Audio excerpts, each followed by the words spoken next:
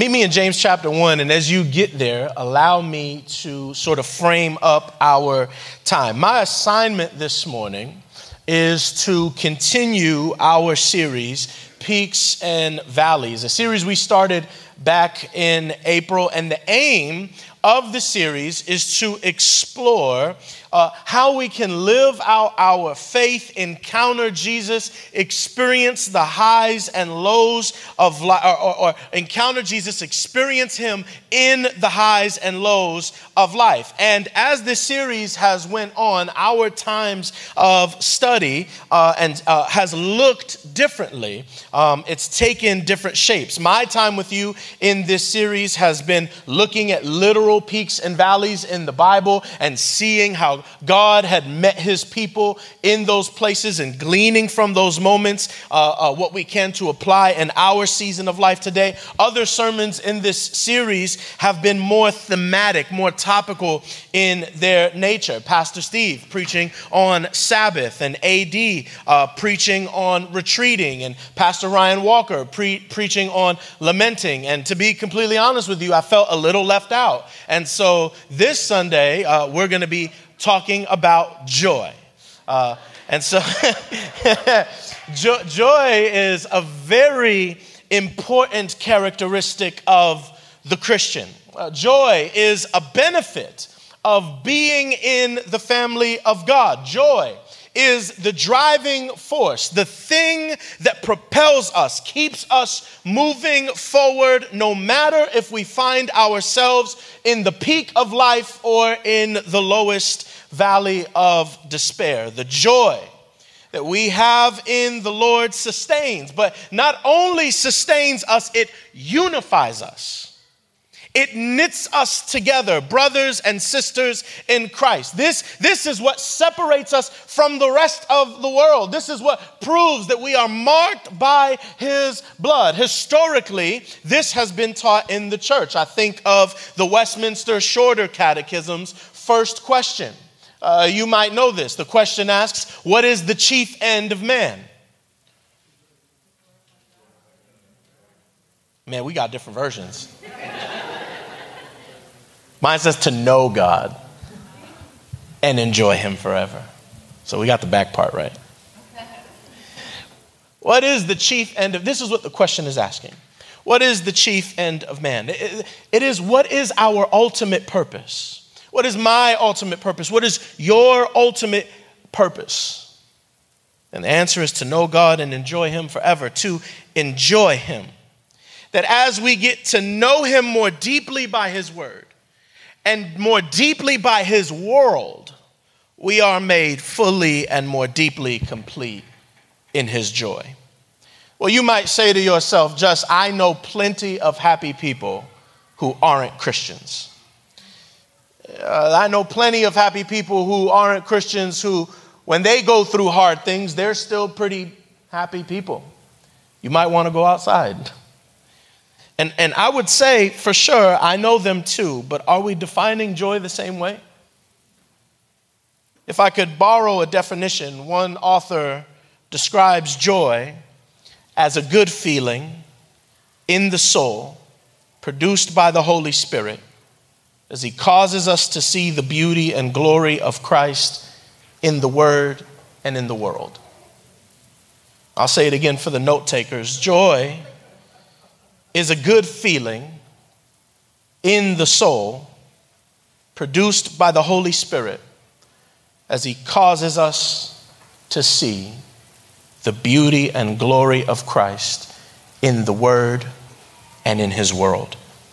God has given his children, those who have placed their faith in him, in Christ, those who are living convinced according to the scriptures that Jesus is who he says he is, and that what he did with his life, his death, and his resurrection is for them. He has given them a joy. He has given you a joy that he is the center and object of, so that we may increase in joy by centering our lives with him, around him. When we read his word, when we experience his world, we receive more of him, which in turn makes us more happy in him. Our joy is in God, through God, and for God. He is the source of it. He is the supplier of it. And you might be sitting here this morning saying to yourself, I am a Christian, but joy like that is not something I possess right now. Then family, I would say that a diagnostic of your soul is needed. The check engine light is on, so to speak. If I could use some imagery there, right? What is the state of your soul as it is tied to Christ? Are you living with him? Listening to him? Reading his word? Praying, fasting, singing, feasting? You can't feel the refreshing nature of a pool on a hot summer's day if you are not intimate with the water. If you are not in the water, submerged in its depth, partaking of the joy that God gives access to you. You know, Crosspoint, as one of your pastors, there's something that I've been praying over you. There is, I wouldn't say it's a concern, but a wonder. I know that we are a warm people. I know warmth is the one thing 10 years ago that brought me and my family here. I know that we are an inviting people, right? But I do wonder, are we happy? Are we happy? I know that we're alive. I know that we're warm. I know that we're welcoming. But I do wonder, are we happy? Our text this morning are the opening words of James's book. Some of you are very familiar with these verses. But I want to argue this morning that the English translation of these 4 verses do not do us a service to truly captivate what it is James is telling us in this introduction. I want to break down the language of James because he writes with a particular emphasis on the experience of the believer. And I want to line that up next to our definition of joy. Because what James argues before us in this text is that the experience of the Christian, the outward behavior of the saint, proves that the sentences they say, they believe and are true. You still with me? When we say that joy is a good feeling in the soul produced by the Holy Spirit that causes us to see the beauty and glory of Christ in the Word and in the world, what James would remind you is that when we say in the world, it means how we experience it. How do you interact with God's creation and the remaining effects of sin? How do you interact with the sweetness and glory of good days? And how do you persevere through bad ones? James is going to tell us this morning that we have all the joy. Say all. Oh, say all like you meant it. All. We have all the joy in all the trials. All joy in all trials. That's our title for our time together. James is going to show us 2 things. That the attitude we have about experiences, about our trials, about our valleys, will determine how we see the advantages of them. Attitude and advantages. So if you are able, could I ask you to stand for the reading of God's word? And then I want to invite you to pray for me as I pray for you as together we hear what thus saith the Lord.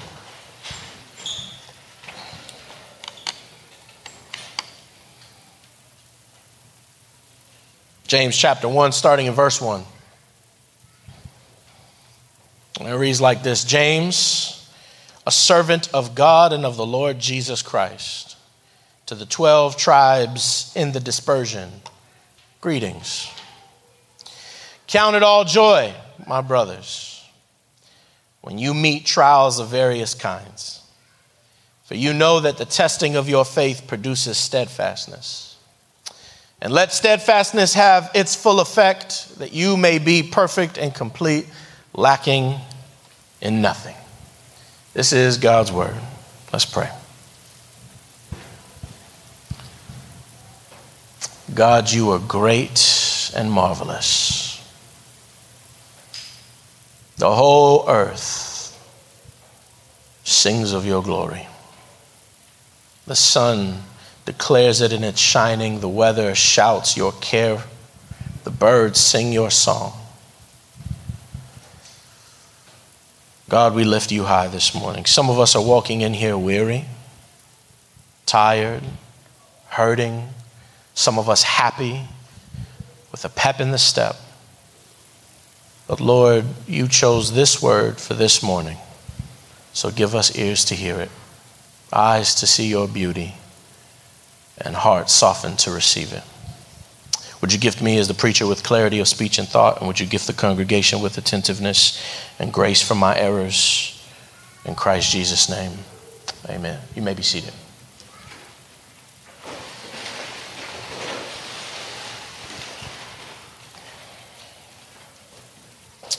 I've shared this part of my life with you all before, but I'll say it again because it's applicable to what I'm going to try to say here in a couple minutes. I didn't grow up in a home with a lot of siblings.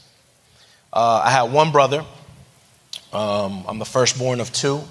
My brother is 5 years younger than me. He is slimmer, taller, more athletic, handsomer, wealthier, more successful in every way. I love him so much. We talk all the time. We have a great relationship. He would hate everything I just said. I hope he's not watching online. He's probably going to text me a not good text message. But we have a shared life together, right? As much as you do with your siblings, probably. We've shared the same room. We've shared, I've handed my clothes down to him. We've shared the same toys. We've shared the same TV episodes. We've shared the same punishments. We've shared the same consequences and the same successes. We have a shared life together. We've watched the same foods. We've done all the same things that you do with your sibling. And I love him. And even though there's an age gap there, I appreciate him, flaws and all. Don't get me wrong, he gets on my nerves. And I have laid my hands on him, not in prayer. But I wouldn't trade him for anyone or anything. And I think because this is true, of all the relationships Jesus had with people, there's none I find more interesting than his relationship with his younger brother, James. Can you imagine the vantage point James had to Jesus? To see the Messiah grow up in this world. You live with, possibly share a room with. I don't know, they had a bunch of kids.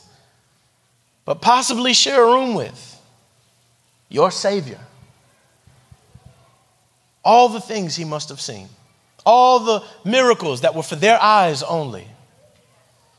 I mean, other than Mary, Joseph, and probably his other siblings, James knew Jesus the best. What's even more fascinating to me is this particular part of their relationship. James did not believe Jesus was the Messiah.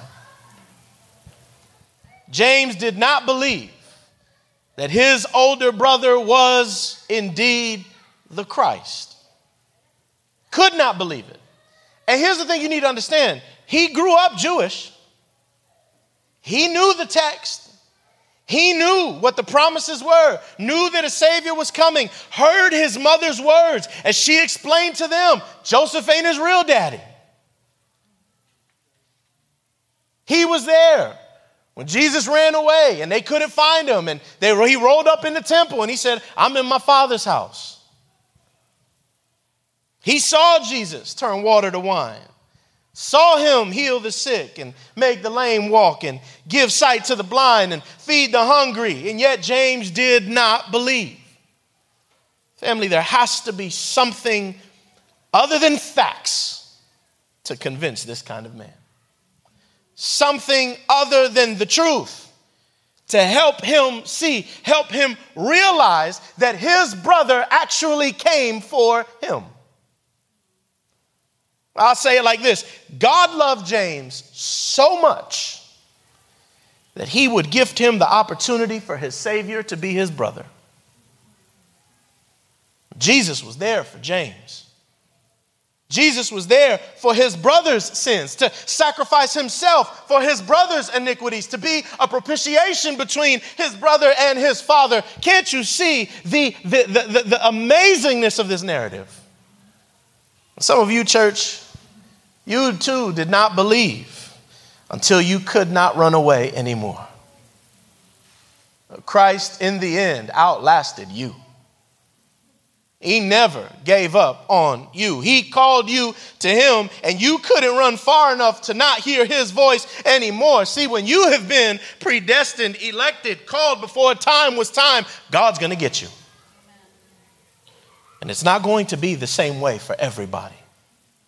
I'm reminded of that core team in Philippi and how they began. A small group of people in a small church in a big place. You remember how the church of Philippi was started? It started with 4 pillars. Paul, obviously. But there were 2 women and another man. One woman was Lydia. She was at a Bible study of sorts, and Paul attended it one day, and once the group left, everybody left, her and Paul stayed, and he reasoned with her. They continued to have a conversation. It was intellectual in its nature. Lydia needed to be articulated into the faith. And there was a demon-possessed slave girl. She was a fortune teller. And Paul rolled up on them and exorcised the demon out of her, and she followed him. She didn't need articulation. She didn't need logic. What she needed was a supernatural experience of God to make her follow. Then there was this jailer, old retired man, old retired military man, now guarding this prison, which Paul is inside. And Paul is praying and singing. And you got to know he was preaching to that brother too. And none of that was working. None of that was working. So you would think maybe something supernatural like the demon-possessed girl would bring this brother in. And wouldn't you know, as Paul is singing and praying, God strikes the jail. And the walls literally fall off.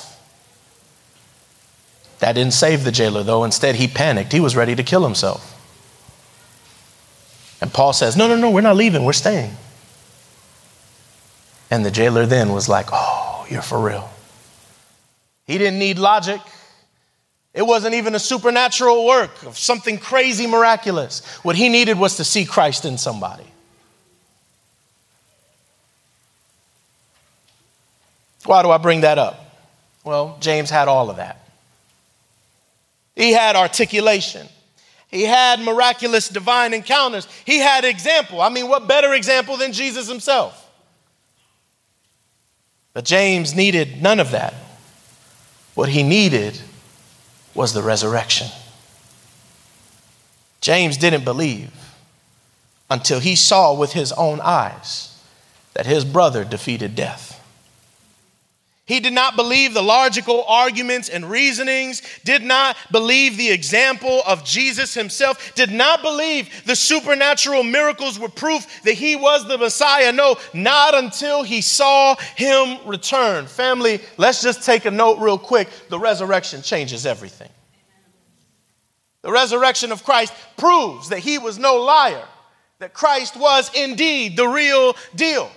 That his life was the payment for our sins once and for all, that he was an acceptable offering to God, able to take on the full weight of our sin. The resurrection proves that we could be passed over because the wrath of God and the justice of God was satisfied in Jesus' blood. The resurrection is your claim to the Holy Spirit, who is the proof of your purchase, the proof that you have been blood bought. He's your ticket in to the new city on the glorious day of Christ's return. Without the resurrection, family, we have nothing.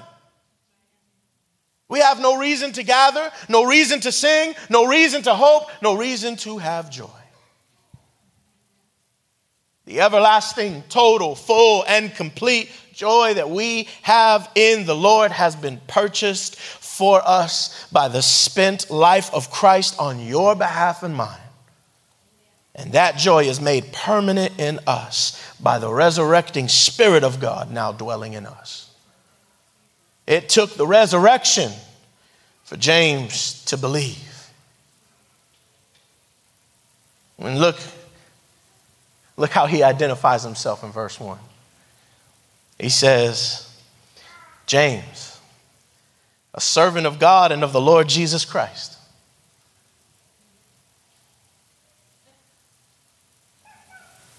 You didn't hear it.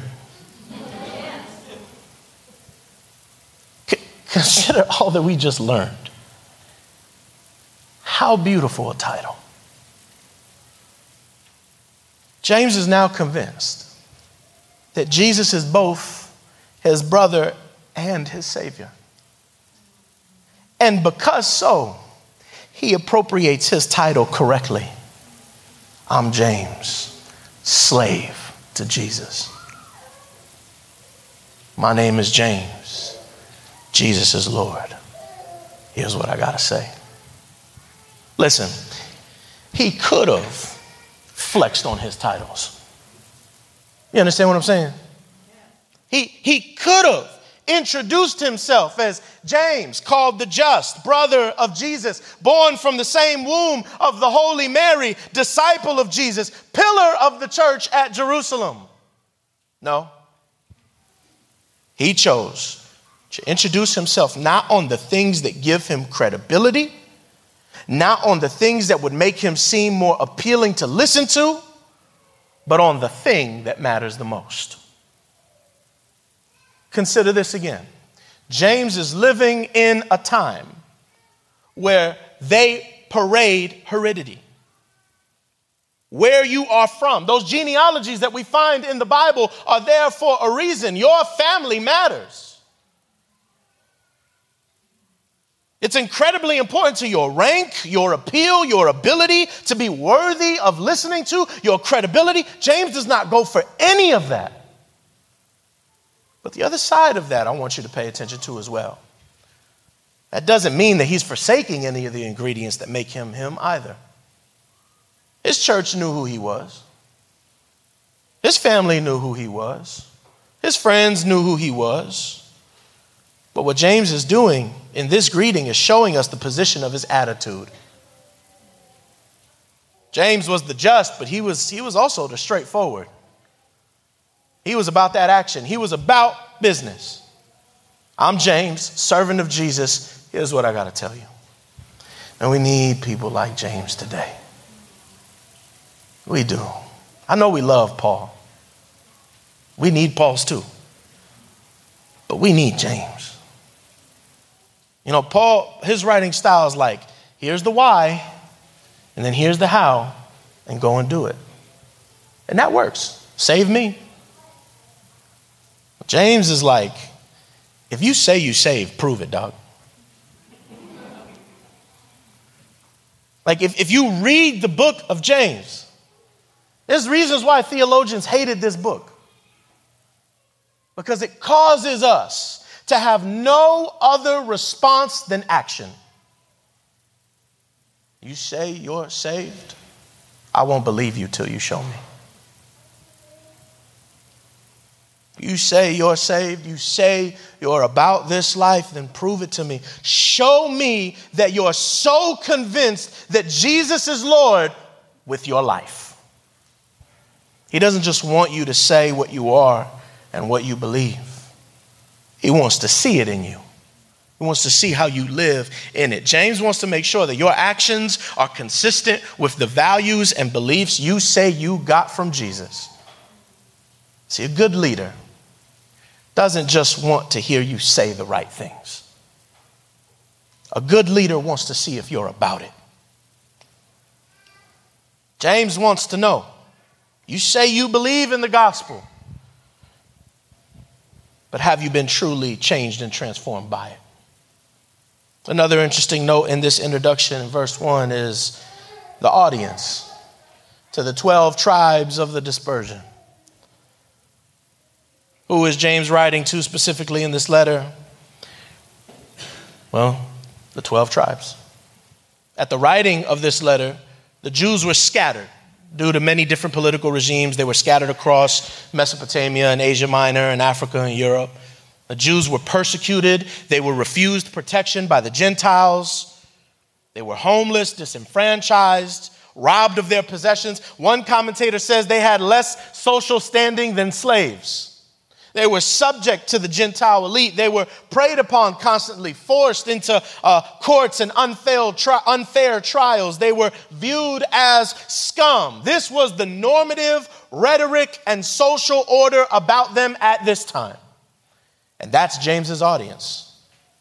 You need to keep that in your mind, that he's talking to the broken, the beaten, the disenfranchised, the one living on and outside the margins. And he says to them, count it all joy.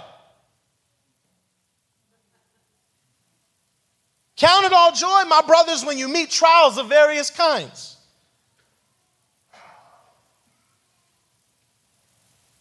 This is the no-nonsense, straight-to-business writing style of James. He goes right into the imperatives, which is addressing our attitude in trials. Even without the context of who the audience is. It's an audacious sentence, isn't it? Count it all joy when you're poor. Count it all joy when you've been marginalized, when you've been let go from your job unjustly, when things said about you aren't true of you, when you've lost a loved one, when your marriage is hard, when your kids go wayward, when you're depressed, when you're anxious, when your body is failing you. Count it all as joy. The audacity, the impossibility. To the persecuted, marginalized, downtrodden, and hurt Jews, this is surprising encouragement. James says, when you've been taken from your homes, separated from your children, beaten, shamed for your faith, count it all joy. Read this into yourselves. Don't read this as like a guy writing to another group of people who lived once upon a time. James is talking to you. Don't look at me, read it. Read it for yourself. Read it onto you. Count it all as joy when you meet trials of various kinds. I don't know what you're going through. Mental illness, physical illness, divorce, broken home, grief, poverty, injustice, confusion, worry, doubt, wayward children. Whatever it is, this is a challenge to your soul. Your big brother is saying to you this morning, count it all as joy. Because the truth is that God is doing something in this. God is doing something to you in this. This is an admonishing of our attitude about trials. When we go through what we go through, we have access to face them with an upright attitude of joy. We must see our position in calamities as prompts for rejoicing. Oh, you don't have to say amen for it to be true. Something that produces deeper joy in us, or as the text says, all joy. All of the joy. Not a little bit of it. All of it. That's the actual first word in the sentence in the original language in this letter.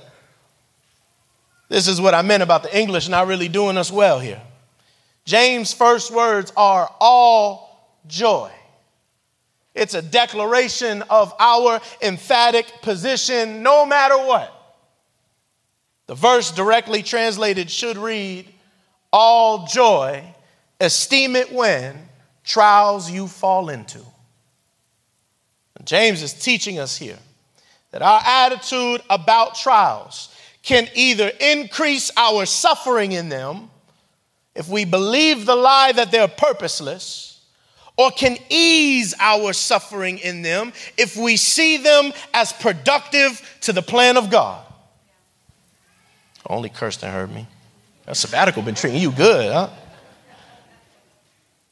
James is asking us, what is your attitude like when you go through what you go through? What is the position of your heart when you are metaphorically crossing through the valley of darkness? James is offering us a mercy with this reminding of our reality. He could leave us to complaining and groaning. He could leave us to believing that this is unmerited, unwarranted experiences we have to go through. We could lie to ourselves and say we don't deserve these circumstances. Or we can see every trial as a triumph. We could see every problem as a promise being fulfilled. When you go through what you go through, you can actually thank God for the trouble you're in. Oh, not everybody could do that. This is what I meant when I said joy like this is reserved for the saints. You can thank God for the pain. You got to see it that way. All joy, esteem it when trials you fall into. That's written to keep the attitude of joy in front of your mind when you fall into trials. Our attitude has to reflect our reality. Joy, we are in joy. This is happening. Joy, work is frustrating. Joy, I don't like the traffic. Joy, it is for the big and the small. My job is difficult. My kids won't listen. I don't have the energy. Joy, joy, joy. But I have to warn you, you could easily misread this as a command to be joyous about pain. You could read this and say, how am I supposed to smile when I need to weep? How could James say this? This is insensitive. It feels like the opposite of emotional intelligence. But that's not what James is saying here. He's not teaching us or instructing us to enjoy suffering. He's not teaching us to celebrate when tragedy befalls us. Don't hear that. Kent Hughes says in his commentary, James is commending the conscious embrace of the Christian, understanding of life that brings joy into the trials that come because of our Christianity. It means that when we experience trials, we should respond to them with joy, not be joyful about them, not be happy about them. Yes, look who got a bad doctor's report. That's not what James is saying. He's saying we experience them in such a way that we know that though this is painful, though this is uncomfortable, though this is not my favorite, though I feel like crying, though I feel like I'm at the end of myself, I know God has not left me. God has not been indifferent to my situation, nor has he been stagnant. He is at work in this. I know this means something. It's an attitude. It's an outlook. It's a decision to receive trials as grace. You need to know, and I've said this before to you, that nothing will happen to you today that hasn't already ran through God's good and sovereign intentions. That's the source of our joy. A good feeling in the soul produced by the Holy Spirit as he causes us to see the beauty and glory of Christ in the word and in the world. When you see trials in this world, you can see Jesus at work in them. There's joy. It makes no sense to count it all as joy unless you have God. It makes no sense to count it all as joy unless you've been blood bought. Unless you've been saved eternally from the consequences of your sin, unless you have been wrapped in the perfect love of Jesus, you cannot see the true and beautiful advantages of trials. I'm in here all by myself. Look at verse 3. For you know that the testing of your faith produces steadfastness. And let steadfastness have its full effect, that you may be perfect and complete, lacking in nothing. Look at the way James begins this part. He says, for you know. It's literally translated to mean you already know this through your experience. Verse 3 is a reminder. James isn't telling you something you didn't already know.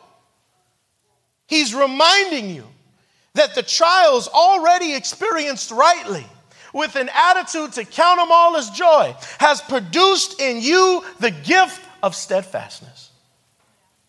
This is a lesson you already learned. So now when you're faced with the lowest valley you have ever trekked through, you can go through it confidently that the endurance you received up to this point will take you through it, and you will make it through this one because you've endured the last one.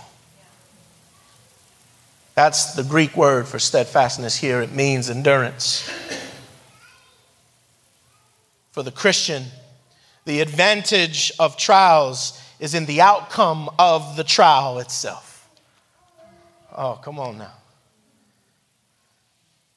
The advantage of trials is in the outcome of the trial itself, which James says, you know this, endurance. Endurance, fortitude, patience. And here's where it gets better. The text calls the trials the testing of our faith. That means nothing you go through is purposeless. Oh. It gives the trial meaning. It gives the valley meaning. It's not to build ourselves up into a battle-hardened, tough, macho people.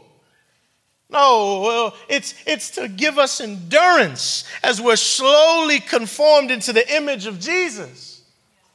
That's the point of it all. The point of it is to take us to Christ. The point is that every pain is making you like him. That every battle is beating you into his mold. As Jesus was tested, so are we. As Jesus endured all that he went through for the joy that was laid before him, so will we. He is the point. He is the advantage of trials. Oh, but there's more. The word testing here is dokimion. It means found approved. Not proving, but to be found approved. Genuine. James is not saying trials are to test your worthiness to obtain faith, or your worthiness, or for the sole purpose of obtaining endurance. No. But what he is saying is that because you have a faith that Paul says like gold, then you could withstand the fire. You can stand the test of trials and endure. And therefore, to your own soul and to those on the outside looking into you struggle, the genuineness of your faith preaches. Oh, none of y'all never been through nothing. When you have a faith that can endure with eyes fixed on Christ and his glory, that preaches something to your aching soul. Without true faith, the fire, the trial would only produce ashes. We need only to look around this room for proof. All of you are still standing. You're still here right now. Real faith endures fire. The proof, pinch yourself, is that you're alive. The faith that James is talking about here is faith caught up in Jesus. Faith that is caught up in the person and work of Christ, who is the author and perfecter of our faith. There is nothing experienced here in this life that is meaningless. Those trials you've been through have proven your faith. You are found approved. And the one you're going through right now is going to do the same thing. They are showing that you are real. They are showing that you're genuine, that you have been found approved by God. It's building you up, not for your own kingdom, but for his. I'll close on verse 4. I'll get out of here. I'll sit down. It says, and let steadfastness have its full effect, that you may be perfect and complete, lacking in nothing. The main theme of James's letter is to walk the believer into maturity. That's what he wants. When he wrote this letter, that was the intention he set out to accomplish, to take us deeper into the pools of maturity.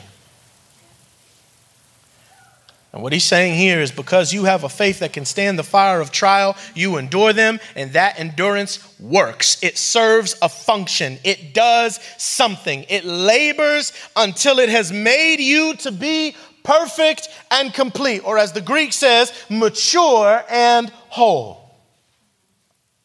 Trials can be faced with joy because with faith, they produce endurance, and endurance doesn't stop its work.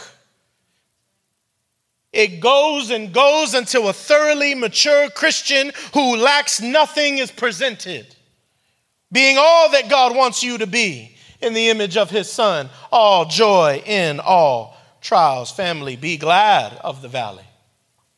Be glad of trials. You can be both, sorrowful yet always rejoicing, because these fires, they mature you, grow you in your faith. And if you're in a spot where you're thinking, I don't know if I can make it out of this one, well then, hear me. You can endure. You will endure. Your faith will carry you to the end of the race. You will see Jesus. You will be caught up with him in glory to a new place where there will be no more trial, be no more pain, be no more need to endure. You'll have made it to the end. Stand with confidence, family, for you cannot be pushed down by trials. Oh, but I need to be clear with you again. This ain't for everyone. This doesn't apply to everyone. I wish it did. I wish it did. But James says in verse 2, I like the CSB version here, because even though brothers assumes women, the CSB just says women. Verse 2, count it all joy. Who? My brothers and sisters for the CSB. Count it all joy, my brothers and sisters. He's talking to a specific people. This is only for those who have their faith wrapped up in Christ. The advantages of trials come only to those whose attitude about them are found in the joy they have in the Lord. Otherwise, stuff is just stuff. Pain is just pain. And what you go through has no specific intended meaning. You'll just die with a couple more life lessons. When James says, my brothers and sisters, he's talking about the church. The messy, broken, hypocritical, incomplete church. If you're here today and you don't know where you stand with Jesus, you don't know where you have your faith placed in, or you might be here this morning knowing for certain you're not a Christian. And friends, the reality is this: these promises, they could be yours today. This Jesus, who makes all suffering, all trials mean something, can be yours. He can be Lord of your life right now. And if you're on the fence, get off. Don't wait. Don't believe when you get it all together, that's when you can come into the family of faith. That never happens. You and I, we were born into sin. We have a sin issue we cannot purchase our way out of. And he's calling you this morning, like he called me in that jail cell in 2012, to be his this morning, tugging on you to run back to him, so that fear cannot have you, so that shame could never be your name, so that sorrow could never make you sorry. When the Lord calls you to him, you can't outrun him. You can't outrun him. He will outlast you. Don't run. Instead, come. Come to Jesus. It won't change the fact that you have valleys, but he'll change how you go through them. In the darkest times of your life, may you sing and we sing together the words of that beautiful hymn, when darkness seems to hide its face. I rest on his unchanging grace. In every high and stormy gale, my anchor holds within the veil. On Christ, the solid rock, I stand. All other ground is sinking sand. All other ground is sinking sand.